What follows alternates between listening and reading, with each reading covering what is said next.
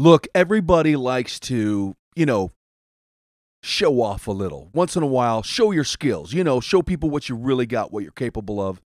And I did that just a couple days ago. I was actually performing what this kid would call pretty supernatural, crazy skills, talent. And all it was basic math. Yeah. And guess what? That's where we're going today. Wake the faith up, Slayer. Happy Monday morning. Hope you're doing okay. Boy, football this weekend was kind of a disappointment. I'm not gonna lie. There weren't a lot of games that were like, wow, that was a good game. So if you're a Packers fan, I tip my hat to you.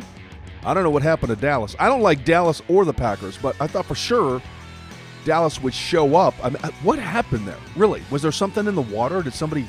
I don't know. I don't get it. Anyway, I'm still betting on the 49ers and the Ravens in the Super Bowl. Let me know your pick. You can reach out to me at TDAGiantslayer@gmail.com. Hey, if you're in the Minneapolis, New Prague area, in about 2 months, I've been thinking and praying about this, and I think I'm going to do it. In about 2 months, I'm going to launch Meat and Meat. And it's going to be a Tuesday night, 7 o'clock, How to Be a Man Bible study for men 35 and under.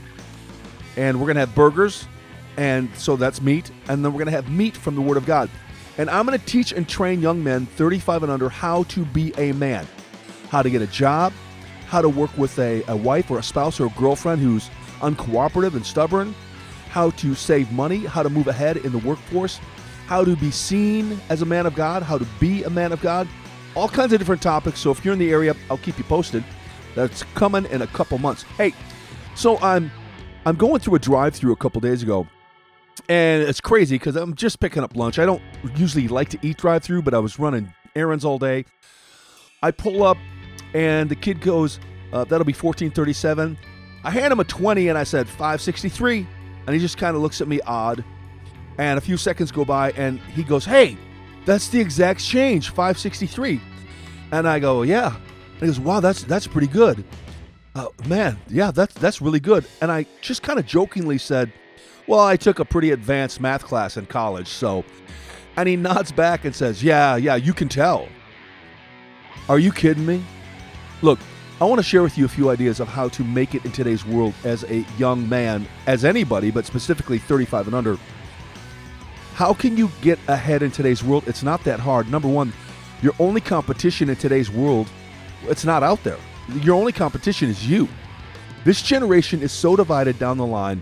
Half hate America. Life is unfair. They're lazy. They want everything handed to them. And the other half, well, it's wanting to make a name for themselves, but many times they lack direction or a plan.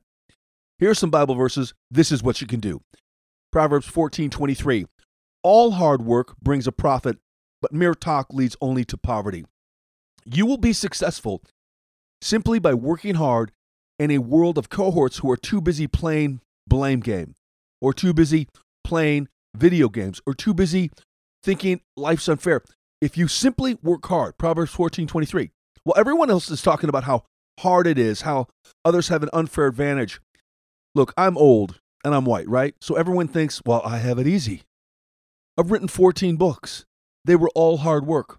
I've started 8 different businesses. They all took sacrifice, money. Many of them failed. They were all hard work.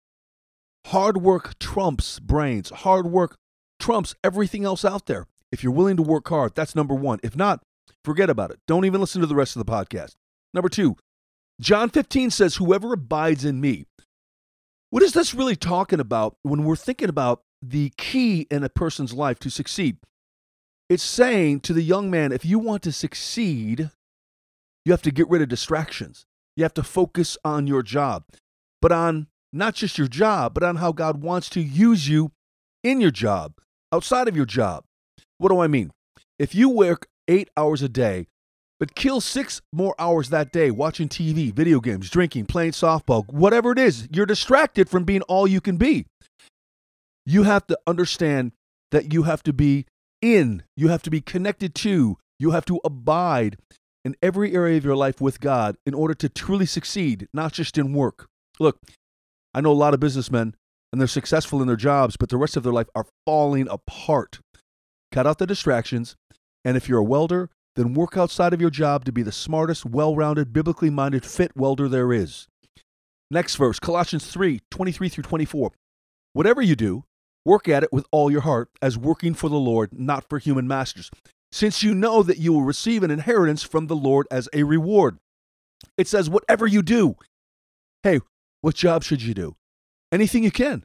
Get a job in the trades. Chances are you'll get trained on site, you have no college debt, you will immediately have men who will mentor you, and you'll most likely make between $30 to $60. And most trade jobs you can do side work. Look, my son's a tile guy. He loves it. He works by himself. He puts on his iPhone. He needs minimal tools. He feels a sense of self-fulfillment every day, seeing most jobs done within 8 to 12 hours. And he's already got connections with other men to do side jobs. But it's the key. Whatever you do, make it your best, and you will get noticed and move forward. Look, if you're sitting around doing a half-baked job, waiting for someone to recognize you to give you a better job, it doesn't happen that way. Matthew 24, the talents. You know the story. The guy gives 3 different slaves talents. 2 of them invest and make money. The third one buries it because he's afraid. The most interesting thing about that, verse 28, the man says, all right, you who just buried your talent and wasted your time, I'm taking your talent and I'm giving it to the one who had 10 talents who made even more.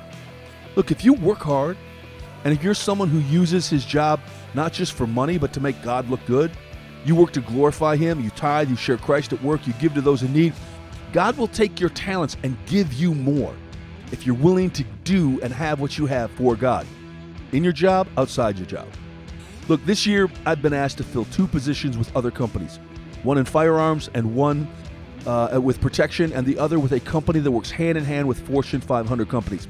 How did I get these offers? Well, honestly, I served both of these CEOs for years. I trained them in speaking. I coached them in life. I coached them in life skills. I was there to help them make better as men. And you know what? I poured into them solely for the reason to make them more like Jesus. And in turn, they both offered me incredible positions for work on the side. And finally, have more than 2 streams of income. Right now, I have an income coming in from 6 different books. I have income from coaching people in life skills. I have income coming in from training people in the gym. I have income coming in from speaking around the country. And then I have my job.